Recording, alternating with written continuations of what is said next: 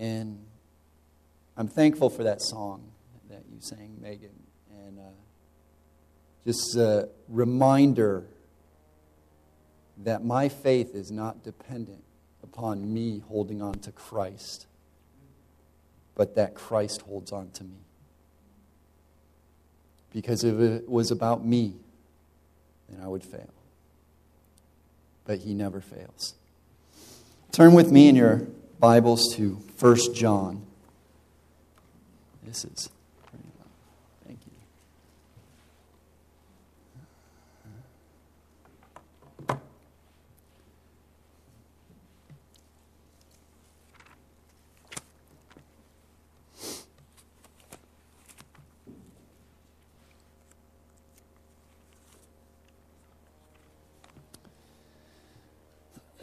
Follow with me as I read along. That which was from the beginning, which we have heard, which we have seen with our eyes, which we have looked upon and have touched with our hands, concerning the word of life. The life was made manifest, and we have seen it, and testified to it, and proclaimed to you the eternal life, which was with the Father, and was made manifest to us. That which we have seen and heard, we proclaim also to you, so that you too may have fellowship with us. And indeed, our fellowship is with the Father and with His Son, Jesus Christ. And we are writing these things so that our joy may be complete. This is a reading of the Word of God. Heavenly Father, I pray to you that my words would be your words, and that your words would come through with clarity, with precision, with power, and with effect upon the hearts and minds of your people, that they may be further conformed into the image of Christ, and that you may receive all the glory, all the honor, and all the praise. Amen. There's one question which every human being must answer.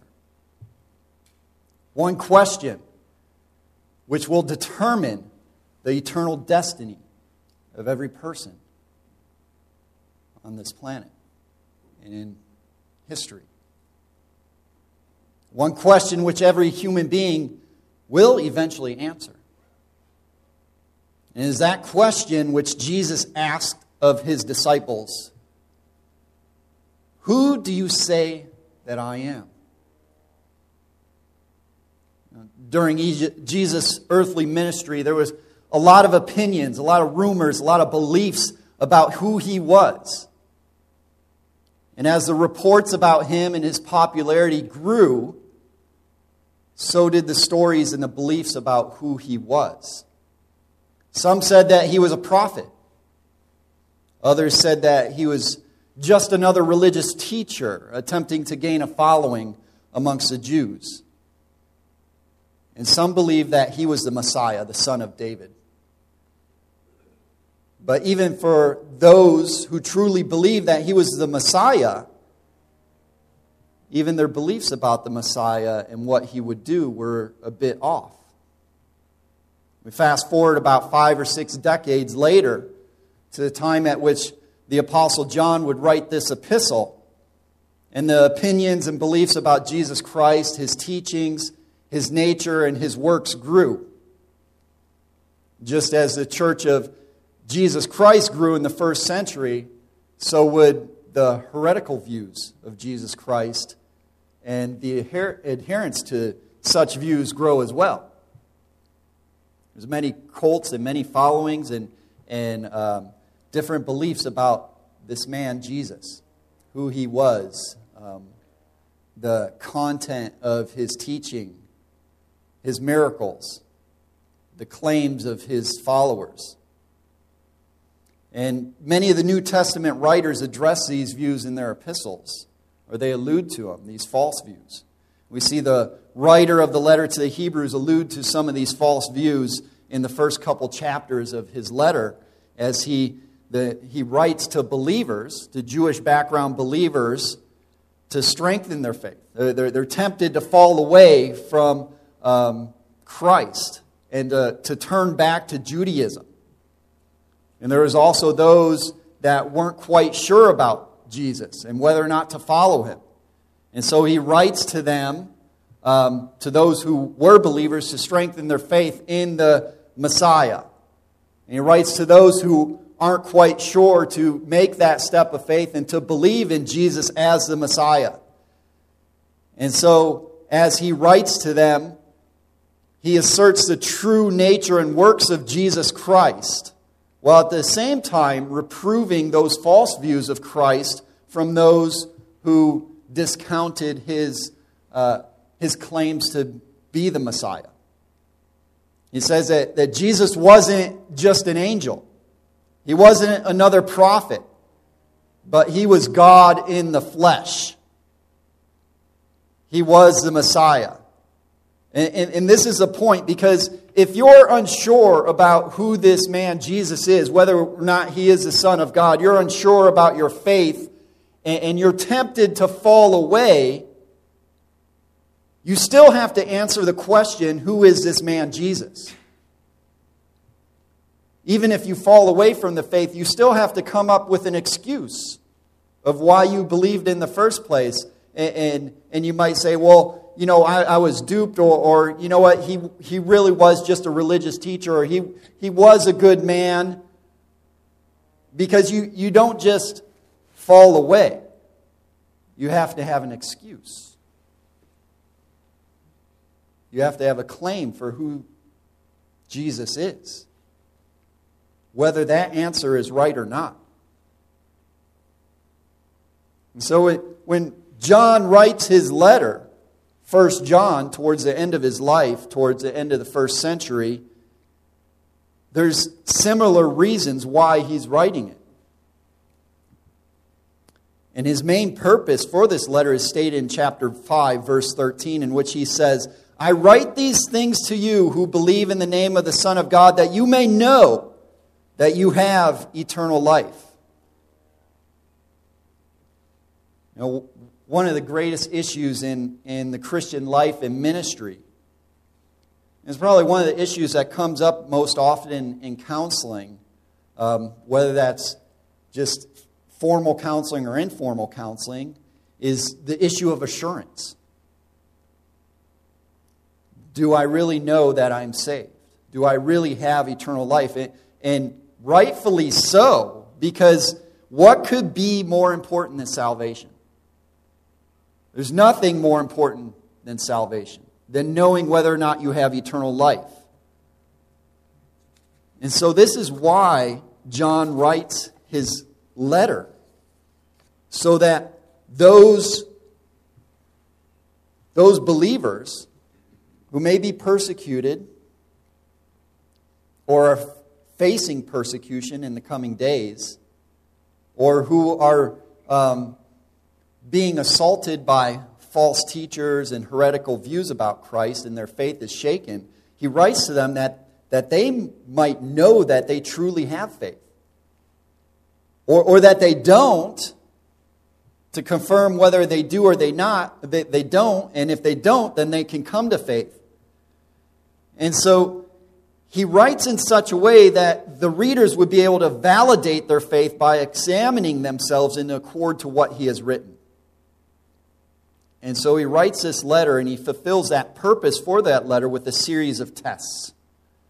There's a series of tests throughout this letter, both in doctrine and practice, by which the readers can examine themselves to see if they are truly in the faith.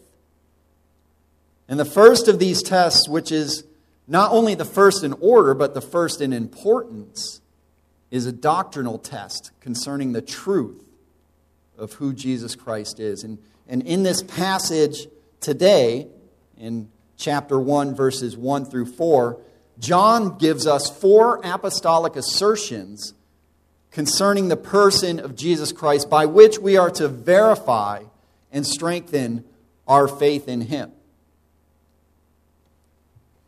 Verse 1, that which was from the beginning, which we have heard, which we have seen with our eyes, which we looked upon and have touched with our hands concerning the word of life. And this first assertion right here in verse 1 is the assertion of the humanity of Christ. And notice that John did not write I. He did not say that which I have heard, that which I have seen, that which I have looked upon and have touched with my hands. But he writes in the plural, we. This is not merely the isolated opinion of one man, but it's a united testimony of the whole of the apostles and the followers of Jesus. As in, if we turn to the beginning of the book of Acts and one of the first sightings of Jesus, before his ascension, after his resurrection, is that he was seen by over 500 eyewitnesses. And this is in the similar vein of truth, that this is not just me speaking, though I am an apostle, but this is all of us, that which we have seen. And notice how the perception starts with what we have heard, and it goes deeper. What we have heard and what we have seen with our eyes, and which we have looked upon, almost as if we observed closely. We investigated. And then we touched. It goes deeper and deeper into different sensory perceptions of this man, Jesus. That their experiences with Jesus, his personality, his demeanor, his speech, his stature, his stamina, his teachings, everything physical about Christ, that this was truly a man.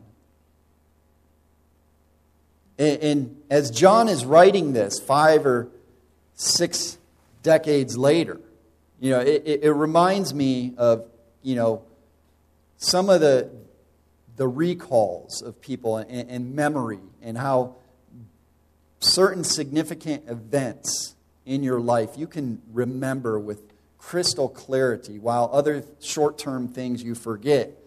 I think of being a veteran and having talked with other veterans, and oftentimes in hospice I run into a World War II veteran or a Korean War veteran. I hear their stories and how they can explain in great detail those significant events during their combat deployments. And I remember one such story that I heard, and this wasn't me personally, but while I was in Okinawa and there was going on a museum tour, and the curator was talking about these World War II vets that would come over from time to time and take battlefield tours. And he had one that came over and told him a story about one of the battles there, and how he had to, he was a machine gunner, and one of his assistants had gotten wounded, and they were getting overwhelmed, and he had to be withdrawn, and a tank came up to provide cover, and he had to leave his machine gun while he grabbed a hold of his fellow Marine, and he would be dragged back. And so in leaving that machine gun, he buried it in the foxhole. Well, 50 years later, he tells this story to the museum curator, and the museum curator says, "You think it's still there?" He said, "Well, we can see it." And he goes back to the place. There's construction. There's developments. The landscape has changed. And he goes back and he says, I remember those trees. And you know what? I think right here in this spot. And sure enough, they dug down 3 feet, and there it was, 50 years later. And he had not been there in 50 years since that battle. Had not been there. And he said, this guy couldn't tell me what he ate for breakfast, but yet he knew exactly where this was. And it just makes me think of the apostles. And when they walked with Jesus, I mean, just their natural ability to remember. And you could think of those times that perhaps, years later after when they spread abroad to preach the gospel, and every once in a while they might come back, or meet up with one another and have those talks and say, do you remember when we were by the Sea of Galilee? You remember? Do you remember when Andrew said that? And that look on Jesus' face? Do you remember when Jesus was just wiped out, tired after that long day of ministry? Do you remember? And this is a bit of speculation, but they could remember all those details about Jesus' life. And not only could they remember from a natural sense and the natural recall, but from the sense of the Spirit empowering them to write Scripture. They knew. They knew that this was a man, yet he was God. He was truly man. There was no mistaking. And even Jesus' human experiences, how he grew in stature and wisdom and was raised within a family and experienced temptation, yet not having ever sinned, but being sinned against. Even in the ways that we are sinned against in our families, in the subtle ways, in the envy or rudeness or shortness with one another, in the sins of everyone around him.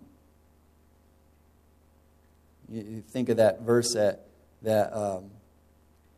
talks about righteous Lot and his soul being tormented by the sins of those around him in Sodom. And how much more so the Son of Man, the Son of God. And he experienced every human experience. Yet being God, he did not sin. And as the writer of the Hebrews says, we do not have a high priest who is unable to sympathize with our weaknesses, but one who in every respect has been tempted as we are, yet without sin. He's able to sympathize with all the things that we struggle with. But more than that, he's able to sympathize with the weaknesses and the temptations that are unique to ministry, to the minister, in counseling and preaching and teaching, or even those, Sunday school or dealing with children.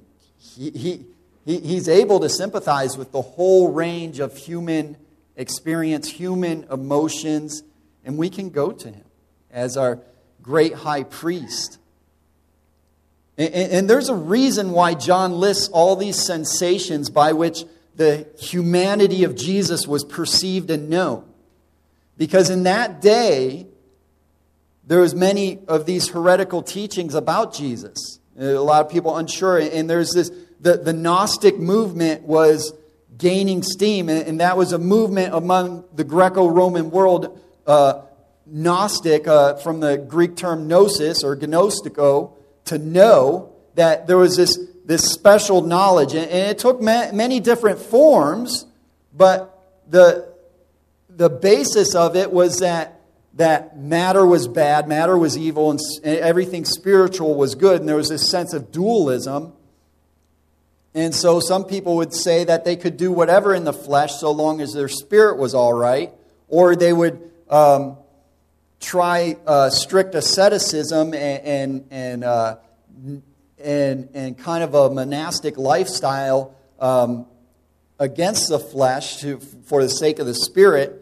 But more than that, their special knowledge or gnosis was these different ideas that there was different levels of God and different spirits and demigods that they believed in and revelations of God. And so when many of the people in the Greco-Roman world heard about this man Jesus, they thought, well, maybe he's just another demigod or another spirit.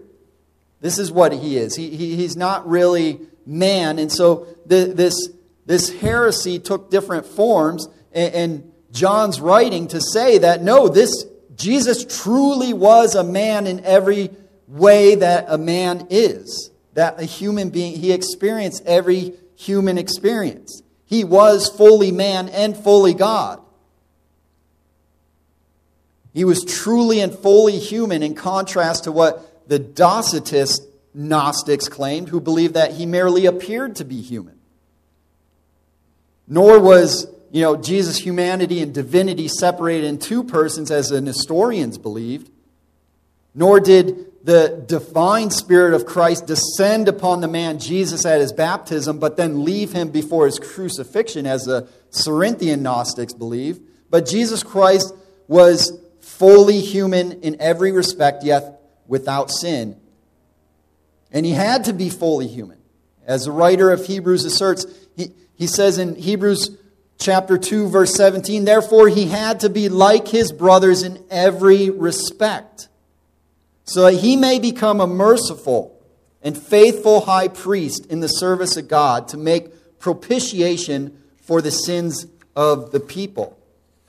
The whole point of a priest is to represent God to the people and to represent the people to God. And therefore, in order to be a perfect, faithful high priest, he must be man. John MacArthur and Dick Mayhew, in their systematic theology, they comment on this, and they say humanness involves undergoing, not just encountering, what mankind commonly experiences. From the start of his incarnate life until the end of his earthly journey, Jesus experienced birth, growth, exhaustion, sleep, hunger, thirst, anger, sorrow, weeping, compassion, love, joy, temptation, prayer, suffering, and death. And he also experienced first what all humans will eventually experience, that of the resurrection. He experienced every human emotion except those that would be associated with sin, such as guilt. He experienced all of it. And he had to.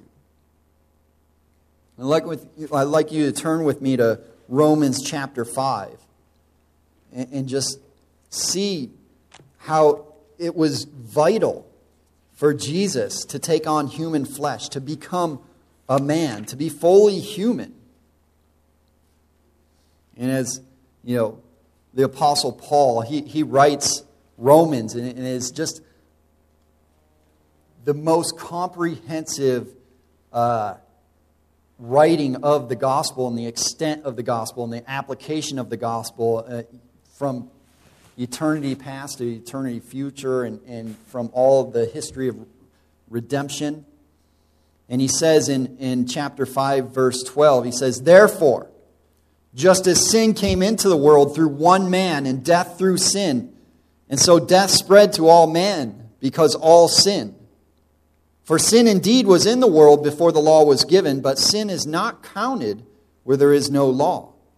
Yet death reigned from Adam to Moses, even over those whose sinning was not like the transgression of Adam, who was a type of the one who was to come.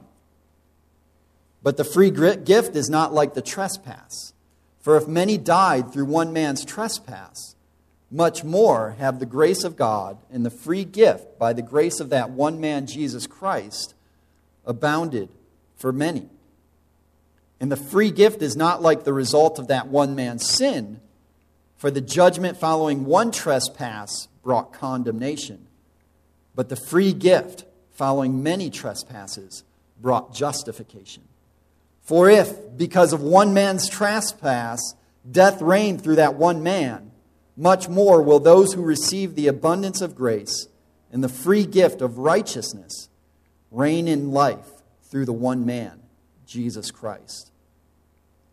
Just as God created man in his likeness and his image, and Adam, before he fell, was that perfect man, that representation of God on earth, and was to be God's vice-regent on earth, to subdue the earth and have dominion over it. But yet he fell. Jesus Christ had to become man as a type of Adam, to be that perfect man, to be what Adam never was to subdue the earth and have dominion over it, and not just in the natural sense, but in a supernatural sense, in a spiritual sense. He had to become man to fulfill all righteousness under the law.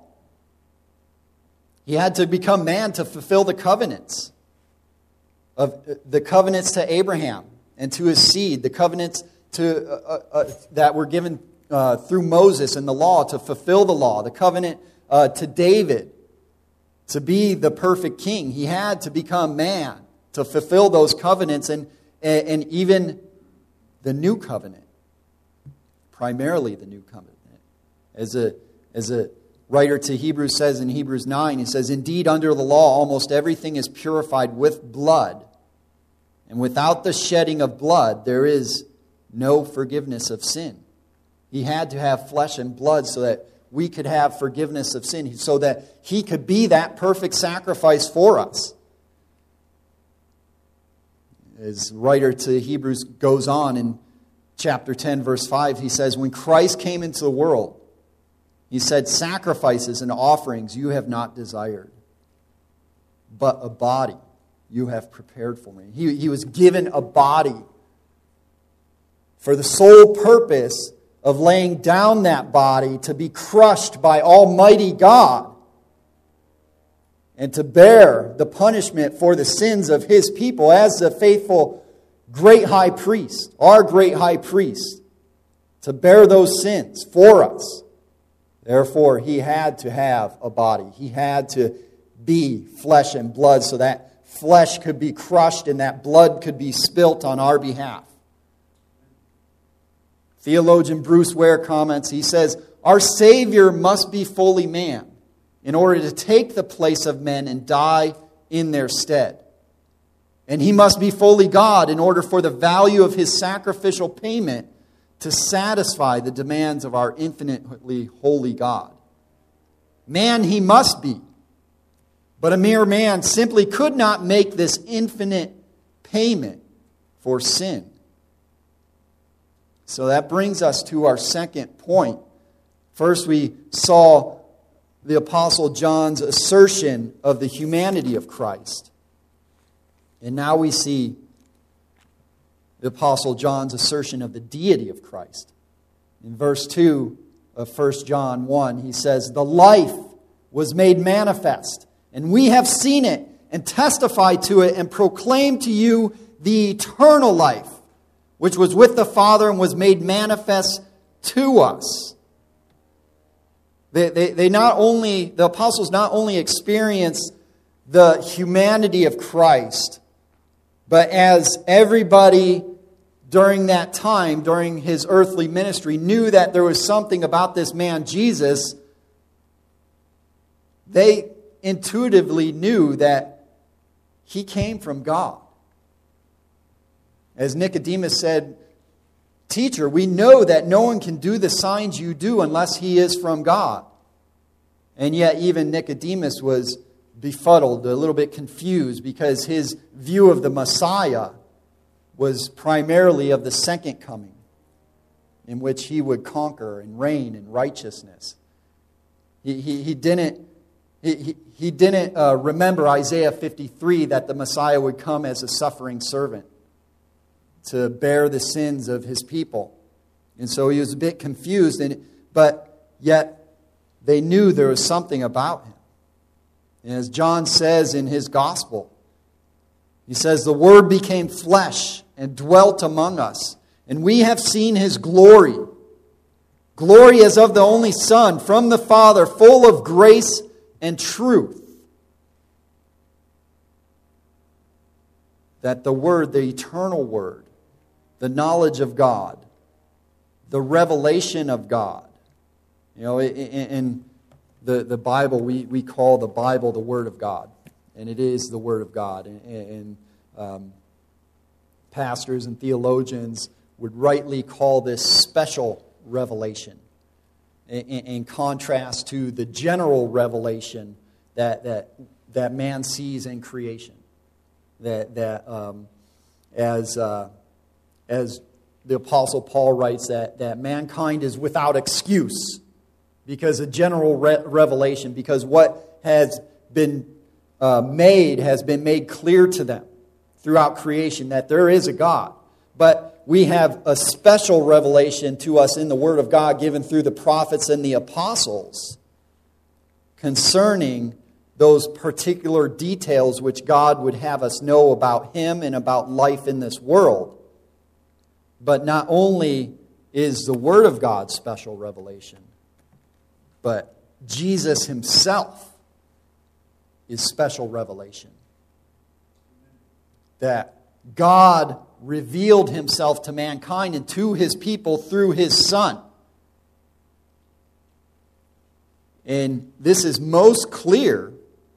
You know, apostles, there's many things they did not fully understand, and things they would not understand until, as Jesus said, the Helper would come, the Holy Spirit would come to help them understand. But there was a point in Jesus' earthly ministry where this revelation was revealed.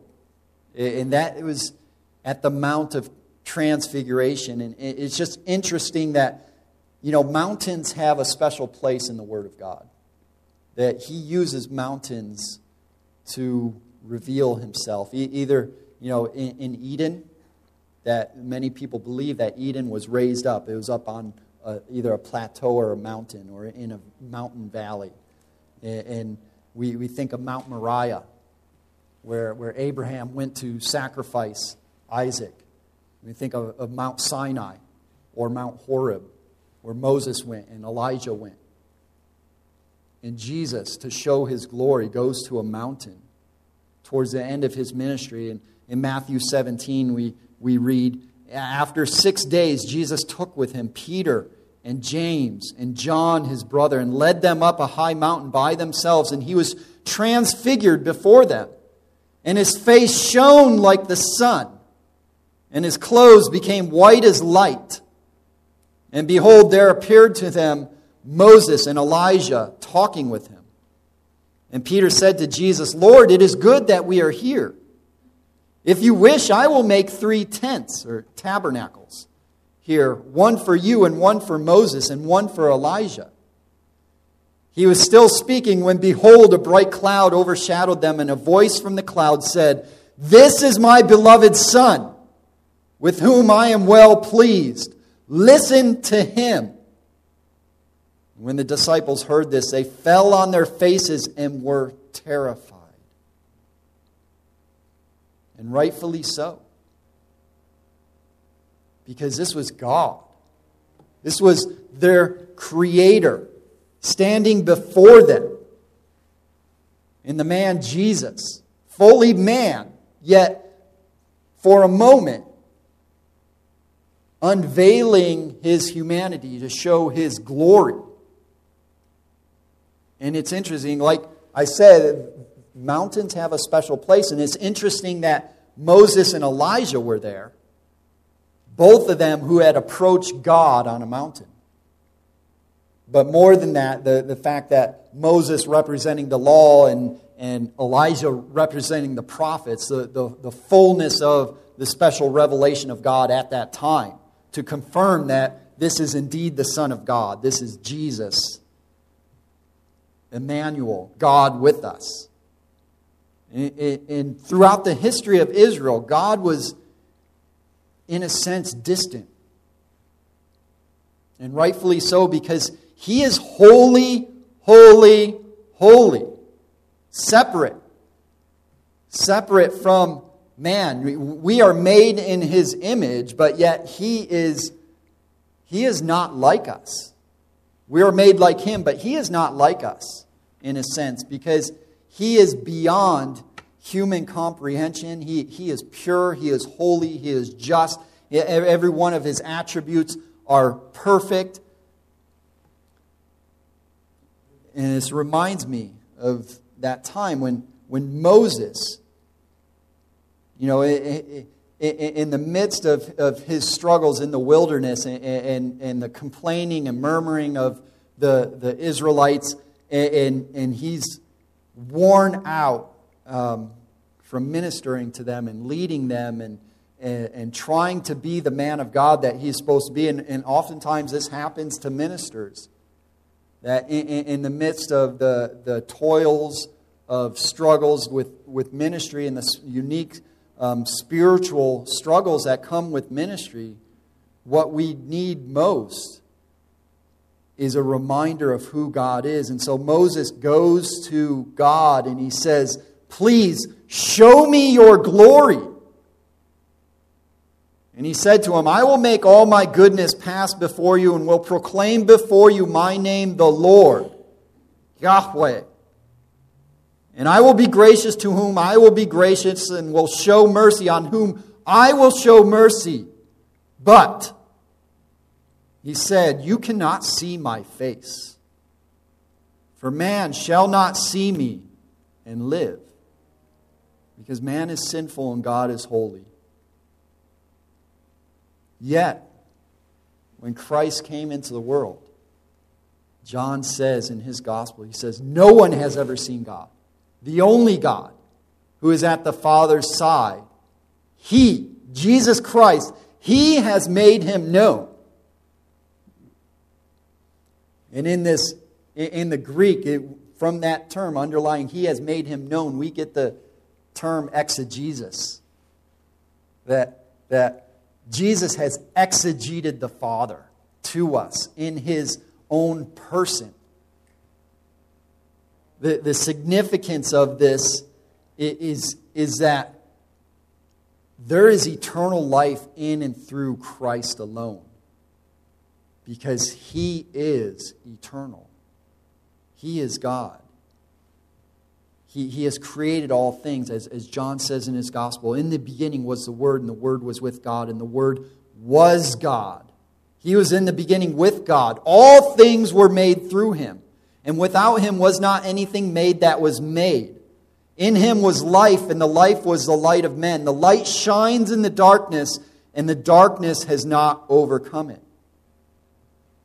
You know, most of the time in evangelicalism and even in many conservative churches and as conservative Bible-believing Christians, we tend to think more of the Father in terms of creation, as the Creator. We rightfully think of Jesus as our Lord and Savior, but we tend not to think so much of Him as our Creator. But every member of the Trinity was active and present in creation in all the works of God. They work in unison. As Paul says to Colossians, "He is the image of the invisible God, the firstborn of all creation. For by Him all things were created, in heaven and on earth, visible and invisible, whether thrones or dominions or rulers or authorities, all things were created through Him and for Him. He is before all things, and in Him all things hold together." That term that all things hold together within Him points to that not only did He create all things, but He sustains all things. As R.C. Sproul has said, there's not a maverick molecule in the whole universe. And Jesus is upholding the universe. He is sustaining it. He is providing for us. And just to think, even in His humanity, there was a sense, though He did lay aside some of His divine prerogatives or divine activities or things that God does for a moment, to be fully man, He was still upholding the universe as a babe. As deep and profound that mystery is, it's He created all things. He sustains all things. He's given us life. And He's come to give eternal life. Jesus Christ is not a created being, as the early Arians would say in that heresy, or any of the other Gnostic heresies, or there are certain heretical groups in the 1st and 2nd and 3rd centuries. He's not created as the Mormons or Jehovah's Witnesses would say. He's not the brother of Lucifer. He's not though they would say he is a high being, he's not created. Nor was he a mere prophet, as the Muslims say. He is the one true God. He is very God of very God. And, you can look through church history, and even now, and every heresy, every false teaching really is an attack on the person of Jesus Christ. And many of the Christian groups, they not only say wrong things about Christ, but they have a wrong Christ. And I would go so far, we sometimes don't think of it this way, but I would go so far as to say the Roman Catholics have a different Jesus. Because their Jesus, his sacrifice isn't sufficient to pay for their sins. Their Jesus can be called down upon by a human priest to be re-sacrificed over and over again, the blasphemous ritual of the Mass. Their Jesus submits to his earthly mother who was a sinner. And so I don't even think they have the same Jesus. No, Jesus Christ is fully man and he is fully God.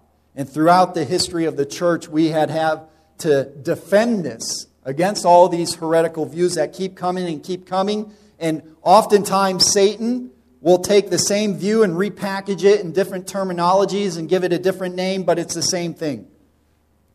And today, Gnosticism is alive and well. And we think of the most earliest creeds, the Nicene Creed in 325. At that time, there's the heretic Arius. He had taken a lot of the church and duped a lot of the church, and thankfully God always raises up his champions and his defenders of the faith. And he raised up Athanasius, and they created a creed, and though I'm not for the ritualistic reciting of creeds over and over again, there is a sense where we need to know. We need to know, the battles that the church has faced and those documents that we have crafted, though some of them aren't perfect. In fact, I would say that none of them are perfect. Only the Word of God is perfect, but we need to be able to articulate our faith. And it reminds me of this Nicene Creed that says, we believe in one God, the Father Almighty, maker of heaven and earth, of all things visible and invisible, and in one Lord, Jesus Christ, the only begotten Son of God, begotten of his Father before all worlds, light of light, very God of very God, begotten, not made, being of one substance with the Father, by whom all things were made, who for us men and for our salvation came down from heaven and was incarnate by the Holy Ghost in the Virgin Mary, and was made man and was crucified also for us under Pontius Pilate. He suffered and was buried, and the third day he rose again according to the Scriptures, and ascended into heaven, and sitteth at the right hand of the Father. And he shall come again with glory to judge both the quick and the dead, whose kingdom shall have no end.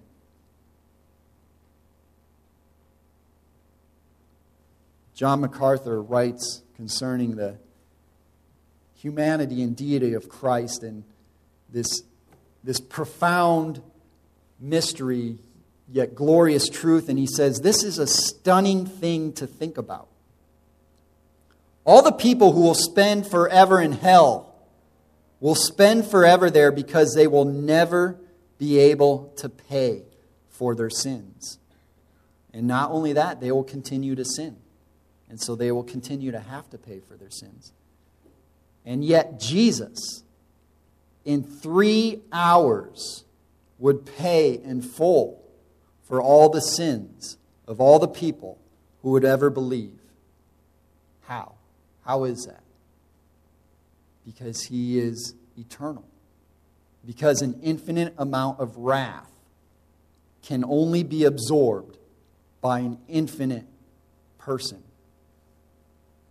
God is just. He's perfect in all his attributes.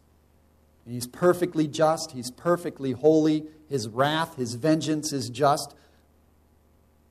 But so is his love and his mercy and his grace. And he will judge every single sin. As Solomon said in Ecclesiastes, he will bring every act into judgment. As Jesus said, he will judge you for every careless word, every thought. And that judgment will be poured out on every sin in one of two places. Either you bear the punishment for your sins in hell for all eternity, or the Son of God bore it for you at Calvary. Because he's eternal and he was able to absorb that eternal wrath and to make propitiation for our sins. And there's a sense that too often we think of the suffering at Calvary in terms of the physical. But there was a spiritual, eternal judgment being poured upon him that we don't fully understand. So John writes to us. He gives us the assertion of the humanity of Christ and the assertion of the deity of Christ. And third, we have the assertion of the union with Christ. Verse 3. That which we have seen and heard, we proclaim also to you, so that you too may have fellowship with us. And indeed, our fellowship with the Father and with his Son, Jesus Christ. It's for Jews, they could not fully grasp this, except some of the most, godly Old Testament saints. But to come to God, holy God, and to be reconciled to God was just beyond comprehension. But then to have fellowship with God, to be one with God. And yet John says that we proclaim him to you so that you too may have fellowship with us, because our fellowship is with the Father and with his Son, Jesus Christ. Paul, in prison, when he's talking to the Colossians, he says that God has made him known. He said he's thankful for this, that he became a minister according to the stewardship from God that was given to me for you to make the word of God fully known, in Colossians chapter 1. He said, this mystery hidden for ages and generations, but now revealed to his saints. To them God chose to make known how great among the Gentiles are the riches of the glory of this mystery. This mystery, which is Christ in you, the hope of glory. That Christ, that God would be in you. R.C. Sproul comments on this. He says, the union of believers is grounded in the mystical union of Christ and his church. The Bible speaks in a two-way transaction that occurs when a person is regenerated. Every converted person becomes in Christ. At the same time, Christ enters into the believer. If I am in Christ and you are in Christ, and if he is in us, then we experience a profound unity in Christ. And some of us, we know this experientially. If we go visit a church or we meet a new believer, there is this sense of this profound sense of fellowship and unity with that other believer. And some more than others, by way of personality, but there is that spirit resides within us, and we have a bond that's closer than flesh and blood. And that bond, that union was created by Christ, as Peter says in 1 Peter 3:18, that Christ also suffered once for sins, the righteous for the unrighteous, that he might bring us to God. As our faithful high priest, he brings us to God, and we are made to be in union with God. And because of that union with God, we have joy. You know, the Apostle John, he asserts Christ's humanity. He asserts his deity and the eternal life in Christ. He asserts union with Christ, and because of union with Christ, union with one another, and union with God, our Creator.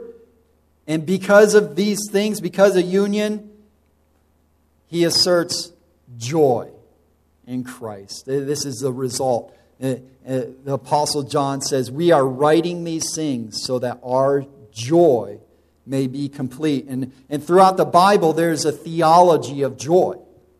You know, we see this concept of joy. We read about joy. Jesus tells a parable of the kingdom of heaven. He said it's like a treasure hidden in a field which a man found and covered up. He found it and then he covered up, and then he goes in his joy. He sells everything. All that he has, he sells it with joy because of this treasure that he found. And then he goes and buys that field because of the joy. He's willing to sacrifice everything for the sake of this treasure. And that is that treasure that we have in Christ. And even Jesus says that there is joy before the angels of God over one sinner who repents. There's joy for the sinner who comes to God in Christ and receives salvation. There's joy in heaven for the sinner that repents, because the angels know that only happens unless there's a work of God, that He's moving in the heart of that sinner to turn him. It is the kindness of God that leads you to repentance. But more than that, there's joy in our service. As John the Baptist, after he baptizes Jesus, his disciples come to him, and John had a ministry. Every people were coming to John. There was something about John. There was more about Jesus, but there was something about John. And people were coming to him, and then his disciples said, Rabbi, he who was with you across the Jordan, to whom you bore witness, look, he is baptizing, and all are going to him. And John answered him, a person cannot receive even one thing unless it is given him from heaven. You yourselves bear me witness that I said, I am not the Christ, but I have been sent before him. The one who has the bride is the bridegroom. The friend of the bridegroom who stands and hears him rejoices greatly at the bridegroom's voice. Therefore, this joy of mine is now complete. There's joy in salvation for the sinner. There's joy in salvation for the angels in heaven. And there's joy in our service, in gospel ministry. As John the Baptist says, my joy is complete. I've completed my ministry. As the forerunner to Christ, he's fulfilled his ministry. And because he fulfilled his ministry, there is joy. And even the Apostle Paul says this to the Philippians. He says, complete my joy by being of the same mind, having the same love, being in full accord and of one mind. And this is what the Apostle John is writing. He's writing these things so that the readers would have assurance, and his joy, and not only his joy, but the joy of the apostles would be complete.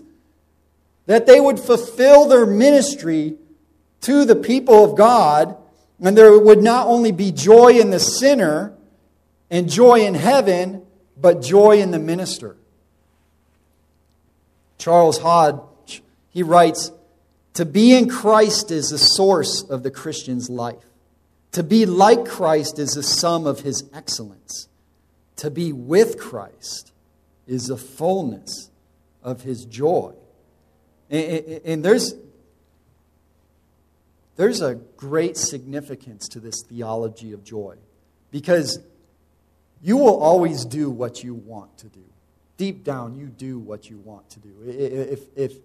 If you sleep in, it's not because you can make all the excuses you want, but in that moment, what you really wanted was to sleep. You always do what you really want to do. It's just our hearts are they control us. And so we will, in effect, do what brings us the most joy.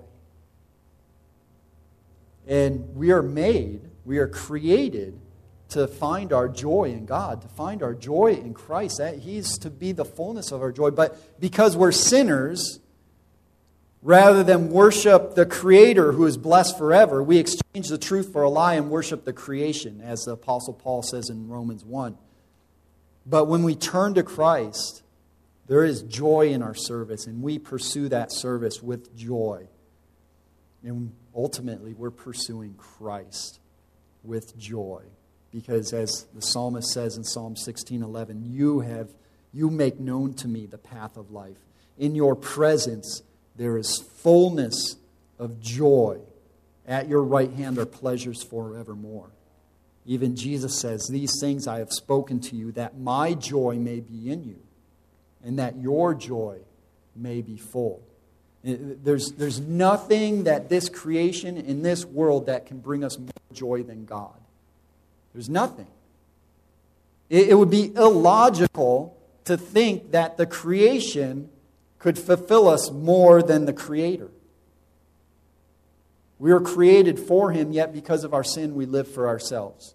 But in redemption, He brings us to God, and we are redeemed and recreated in the image of Christ, and our wills are realigned to His wills, and we live for Him. And as we live for Him, we experience that joy, and that joy is, in a sense, an indicator of assurance. It's proof of our salvation. So we have seen in this first chapter, we've seen the assertion of the humanity of Christ, that God sent Him to become a man, to take on human flesh, to be our perfect sacrifice. We've seen the assertion of His deity. We've seen the assertion of fellowship and union with Christ, with God. And we've seen the assertion of our joy in Christ. And that leaves us with one question to answer and to be sure of. Who do you say that this man Jesus is? Who is He to you? Is He just another religious teacher, or is He God? Is He your joy? Is He your hope? Is He the purpose for why you were created? Is He your Lord and Savior? When Jesus posed this question to His disciples, Peter replied to Him. He said, "You are the Christ, the Son of the living God." And Jesus answered him, "Blessed are you, Simon Bar-Jonah, for flesh and blood has not revealed this to you, but my Father who is in heaven. And I tell you, you are Peter, and on this rock I will build my church, and the gates of hell shall not prevail against it." And the Catholics and many evangelicals sadly get this wrong. The rock is not Peter. The rock, grammatically, is the testimony. That's the rock. That Jesus is the Christ, the Messiah, the Son of the living God, the long-awaited one, the Savior of the world, the Lamb of God, King of kings and Lord of lords. This is the rock upon which Christ will build His church. The testimony that He is God, that He is the Christ, that He is the King of kings and Lord of lords, that through Him and Him alone you may have eternal life, and that He is one day coming back to judge the living and the dead. And He will renew all things and reign in righteousness and make all things new. And in Him we have life. Let us pray. Heavenly Father, we thank You for Your word. Lord, You know our hearts. You know our minds. You know our fickleness. You know how easily we are deceived, how easily we are tempted, how easily we are led astray. And Lord, because of our weaknesses, we not only need a Savior, but we need Your Spirit, and we need Your word to teach us, to guide us, to direct us. We thank You for Your word. We thank You for Your truth. We thank you that you have not left us in the darkness, but have shone your light upon us through Jesus Christ. Help us to live lives worthy of his name and worthy of his gospel. In his name we pray. Amen.